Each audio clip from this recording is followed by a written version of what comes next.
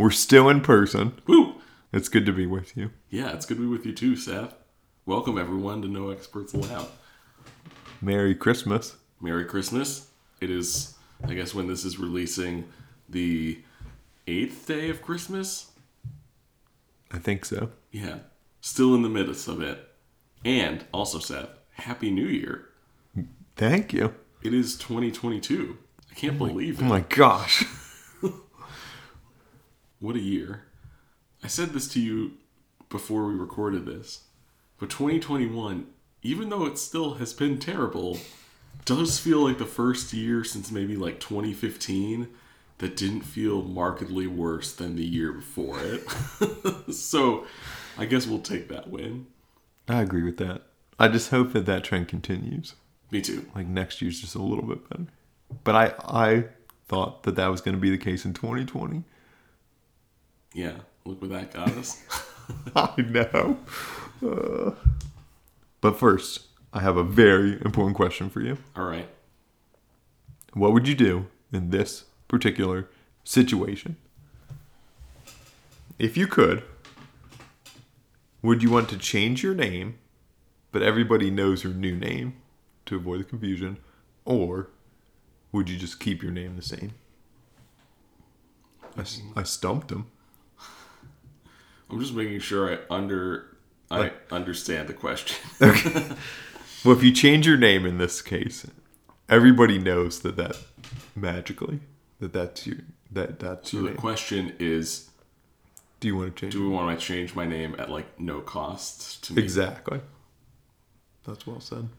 Well, I think I would lean towards that only because I've actually been thinking about going by a different name instead of going by Jonathan, going by my first two initials, going by JD instead. I'm on the fence about it, but I've applied to some programs and things, and I've put it down as my preferred name just to give it a try. So we'll see how it goes. But I think for that reason only, because I'm exploring that possibility, I'll say sure. I'll still respond to Jonathan. Not John, though. That's not my name. I didn't know you were considering being JD. I like that. If only I was going to be a lawyer. Yeah, yeah, true. JD Fuller, JD. There's time. There's not enough time for that, bud. What about you? Would you change your name? See, I have no idea what I would change my name to. So that leads me to think maybe I would just keep it the same. On that note, should I read the scripture for us? Yes. Right, okay. This is Philippians chapter 2, verses 3 through 12 from the New Revised Standard Version. Do nothing from selfish ambition or conceit, but in humility regard others as better than yourselves. Let each of you look not to your own interests, but to the interests of others. Let the same mind be in you that was in Christ Jesus, who though he was in the form of God, did not regard equality with God as something to be exploited. But he emptied himself, taking the form of a slave, being born in human likeness. And being found in human form, he humbled himself and became obedient to the point of death, even death on a cross. Therefore, God also highly exalted him and gave him the name that is above every name, so that at the name of Jesus every knee should bend in heaven and on earth and under the earth, and every tongue should confess that Jesus Christ is Lord, to the glory of God the Father. Therefore, my beloved, just as you have always obeyed me, not only in my presence, but much more now in my absence, work out your own salvation with fear and trembling. Thanks, Jonathan. The only comment that I wanted to make right before we start is I extended our reading just to include 3 verses before what's usually called the Christ hymn, and then 1 verse after. So we have a little bit more context. Part of my fear with the Christ hymn is that it often gets interpreted in isolation. So this is a small attempt to at least avoid that a little bit. Yeah. I think this is a well-known passage, and one of the commentaries that I consulted called this maybe the most studied passage in all of the New Testament. So with that, is there anything that jumped out at you? I think from the hymn itself, the idea that stood out to me clearly this time around was the idea that Jesus did not regard equality with God as something to be exploited, but instead emptied himself. But just thinking about a lot of the conversations that we have on our podcast, Seth, about our own experiences and our own social location, conversations about privilege and how that plays out in our lives, I think we have a good model in Jesus of what it means to use your privilege in a way that is disruptive to your own privilege, if that makes sense. That's just the idea that came through for me.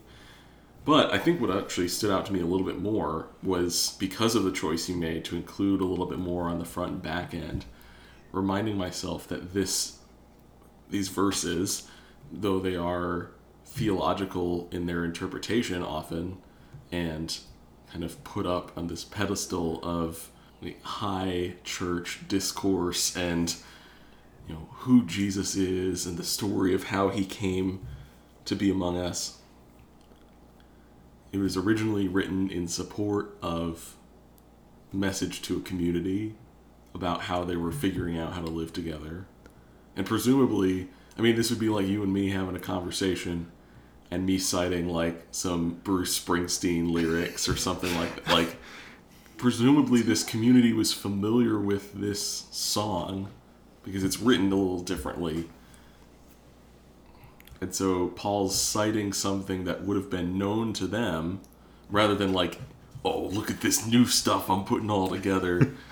Just thinking about what that would mean in the community itself. It's how can we engage this practice that we already are familiar with to learn something more about not just who Jesus is, but how we are supposed to be in community together as a result.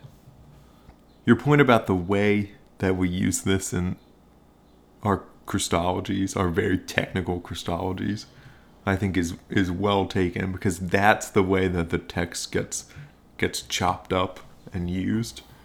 And I think you're exactly right that Paul uses this in a pastoral letter to a community, and it's that context that we lose. I think that's important to hold those two together. I'll add just a tiny little bit of information about the community in Philippi that Paul's writing to. Philippi is used almost as a retirement community for Roman soldiers. That after you've served your time in the Roman military for years and years, you would be given a small plot of land in Philippi that you could tend and care for and kind of live there and the rest of your life, essentially. But just like today, there's only so much land to go around. Mm-hmm. So you can't just gift land to Roman soldiers in their retirement. Yeah, exactly. You're not just okay, this is yours now. You always have to take that land from somebody else who's already farming it and using it.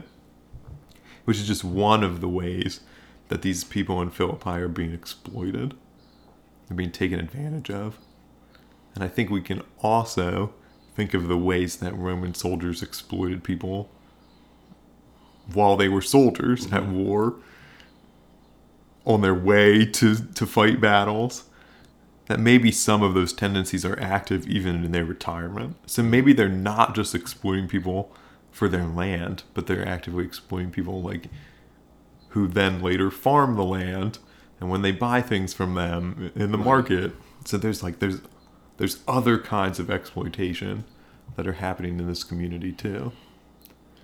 It'd be interesting to know too, and obviously, some scholarship may shed more light on this than others, but whether or not there were Roman soldiers that were part of the Christian community that was growing there, and how that dynamic would play out among them too. Because even the passage we cited a few weeks ago about John the Baptist, there was a decree to Roman soldiers who were in Palestine at the time, in Israel, thinking about, making sure they don't exploit people. Just do what you're supposed to do and don't go beyond that. And the fact that needed to be a corrective makes it seem like that was a pretty widespread practice, right? There's always a reason for the policy. Sometimes it's a strange one, but other times it might be a little bit more clear-cut as to why something like that gets put in place. When we were in college, maybe you remember this, in the policies for our dorms was a specific line that you cannot build stadium-style seating in your dorm room. And I'm positive that that's one of those cases that you can just assume that someone constructed stadium-style seating in their dorm room, and they had to make that exact policy for that. Yeah, that's certainly true in my work now, too, when we encounter things that aren't technically prohibited but are not supposed to be happening. It's just like, yeah, we need to write something about that, about how this is going to be in our residence halls. Yes, I think that, like you said, that's a good example of that happening in our passage with John the Baptist. That's an example of the exploitation that soldiers are probably already participating in. I haven't thought much about what's our very last verse, at least in the way that I've cut our scripture. Because I think for me, I stop at verse 11, that every tongue should confess that Jesus Christ is Lord, to the glory of God the Father. And I just go, okay, amen. I put my stamp on it, and then I move on. But Paul's not done there. Right, yeah. Yeah, and it feels appropriate that this, like, huge confession, this song of praise, and this way that we identify who Jesus is and how Jesus came to be, that feels like the end of the conversation most of the time, when in actuality it's part of, and actually then, as we say often too, there's a therefore. We need to figure out what it's there for. So there's all this stuff, and our last verse is Paul transitioning from this reflection on who Jesus is into what it then means for the community living it out too. And I think, like we've talked about, the Bible sometimes becoming the end of the conversation rather than the beginning. We can do that with creeds and songs and theological reflections too. But all this stuff is intended to draw us further into community with one another, not be the stopping point in the conversation. Yeah, that's helpful, because that's exactly what Paul does. Like, he uses this to then talk about how the community needs to live. He uses Jesus as an example. Mm-hmm. If we zoom out a little bit in Philippians, I think that's sort of the structures. The first part is Paul's like, hey, you need to do this. Like, you need to not exploit people and regard people who are lowly as significant. And then in the second chapter, he's like, look, this is how Jesus does it. And then I think this is off the top of my head, so please correct me.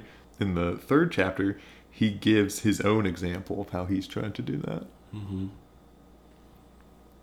And then the fourth chapter is like even more exhortations to like how to figure out how to live. Yeah, he's like, look, this is the example we have in Jesus. This is how I've tried to live it out. And then again, he follows it up with like, look, this is what we have to do now. Yeah. It's a good argument. Yeah, it is. Yeah, Paul's rhetoric is excellent. I feel like we're right on what's the point. Yeah, let's go there. So how do we live? This is a big question. So how do we live as people who worship this God who emptied himself, took the form of a slave, who was humble, who's obedient even to the point of death? But also, how do we do that without also requiring that same obedience from people who are already at the point of death, who are already humbled, who are already participating in modern day slavery? That was a huge question. Yeah. So immediately, Seth, the first thing that comes to mind is the work of Howard Thurman, especially in his book, Jesus and the Disinherited, where he talks about Jesus being, I'll paraphrase him slightly to be a little more gender inclusive, but Jesus being the one for those who have their backs up against the wall. And we get at the end of this hymn to the point where every knee and every tongue should confess that Jesus Christ is Lord. But the starting point is not Jesus coming in the form of a governor, an emperor, someone who enslaves others. Jesus comes and starts among those who need an advocate and a companion and need love and compassion most. And yeah, sure, we all need to get swept up in what the Spirit is up to in the world. We all need to be redeemed and restored through Christ by the power of the Holy Spirit. But so often I think our emphasis on keeping it open to everybody denies the reality of the world into which Christ entered and how Christ entered the world with and among those people of God who were struggling with their own backs against the wall. And so, as someone who doesn't have my back against the wall in most situations that I'm in, I think about how I too, kind of like we started after reading the passage, how too can I think about the things that I have that can be offered up in service of those who are on the margins. But not only so, how can I offer those things up in a way that draws me into relationship and into community with those that are on the margins too? Mm-hmm. Because it's one thing to be a benevolent person who gives stuff to people who are over there, but not actually letting it play into your life. It's another thing to be born among the people whose exploitation and whose harm you're trying to end, as Jesus was. One of the commentaries that I read about this passage saw it as distinctly anti-imperial.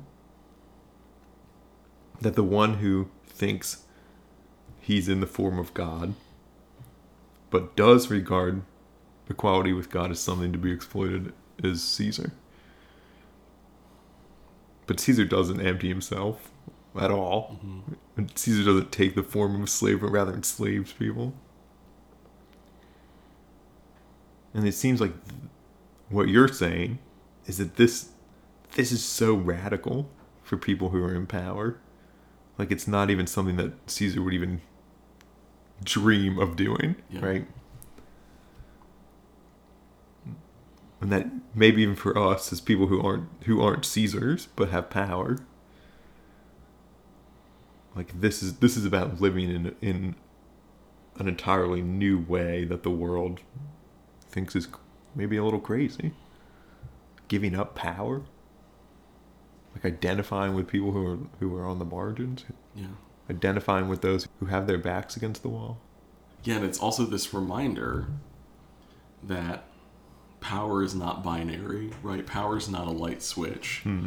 There are all sorts of scales and spectrums on which we exist that, depending on our identities and our personalities and other things about us, most of which are out of our control, we might have more influence in a particular situation or have more benefits of how society is ordered around us. And so even within particular communities, even among oppressed communities, there are people who experience more power than others too. And even among privileged communities, that is also the case as well. Like, it's not about saying, oh, I have privilege, therefore nothing's hard for me, or nothing is warranting hard work, or nothing is kind of taken from me. It's that in certain circumstances, the way that our identities intersect, to play off of the idea of intersectionality from Kimberly Crenshaw, the ways that our identities intersect have a net positive for how we interact in the world, as opposed to communities of people who are black, who are women, or other sort of gender minorities, who are queer, who may not be physically able to complete some tasks or have different cognitive abilities. There's all these different things that don't just exist on their own. It's not a light switch as to whether or not we have power or not.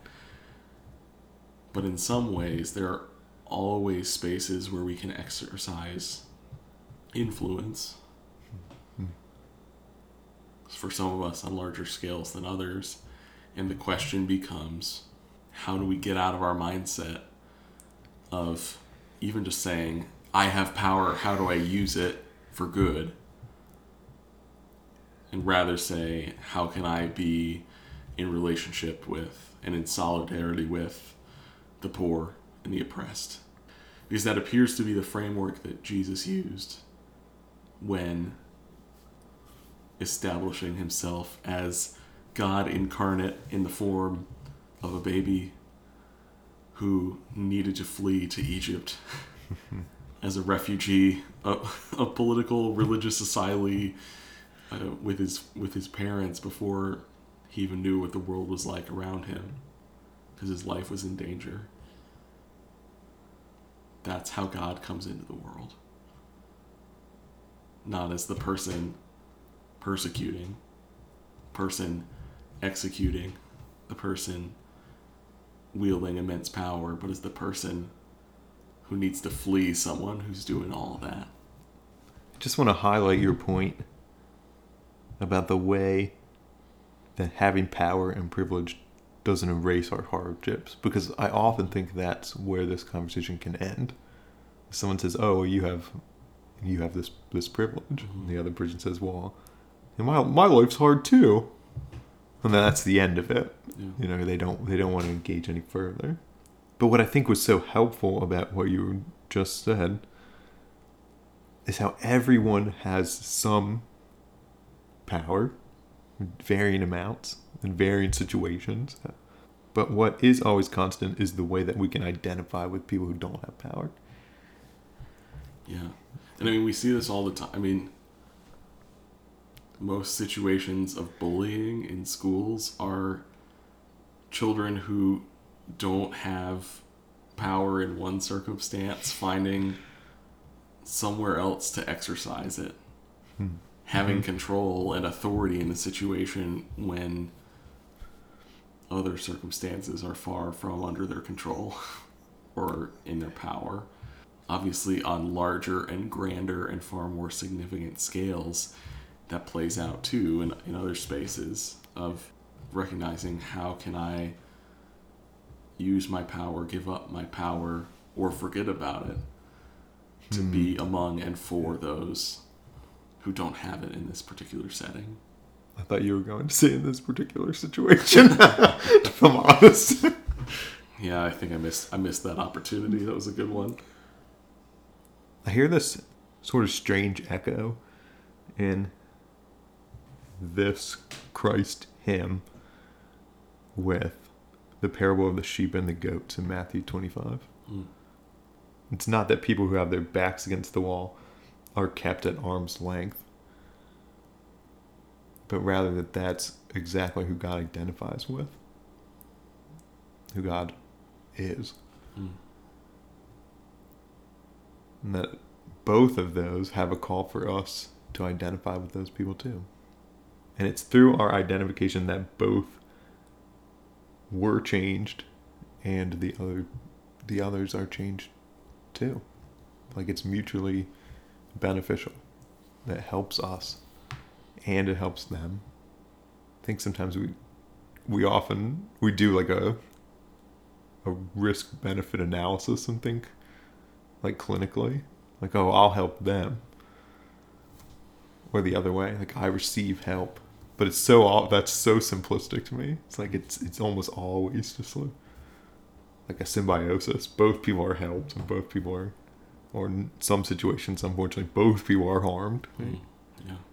But in both of those situations, it's being with the people who are hungry, thirsty, naked, imprisoned, dying, sick. They actually see God. Yeah. Amen. We need to pray. Yeah, we do. We do. Our prayer today comes from the Church of England. This Sunday is Jesus' naming Sunday. So that picks up again in our prayer. Almighty God, whose blessed Son was circumcised in obedience to the law for our sake, and given the name that is above every name, give us grace faithfully to bear that name, to worship him in the freedom of the Spirit, and to proclaim that name as the Savior of the world. who is alive and reigns with you in the unity of the Holy Spirit, one God, now and forever. Amen. Amen. Thanks, everyone, for joining us. And we're so glad to start this new year off with all of you in this wild, crazy community. Next week, we're returning back to our virtual format, sadly, but we'll have some fun exploring the first chapter of John's Gospel. Thanks for walking us through that story, Seth. Thanks for helping me tell it, JD.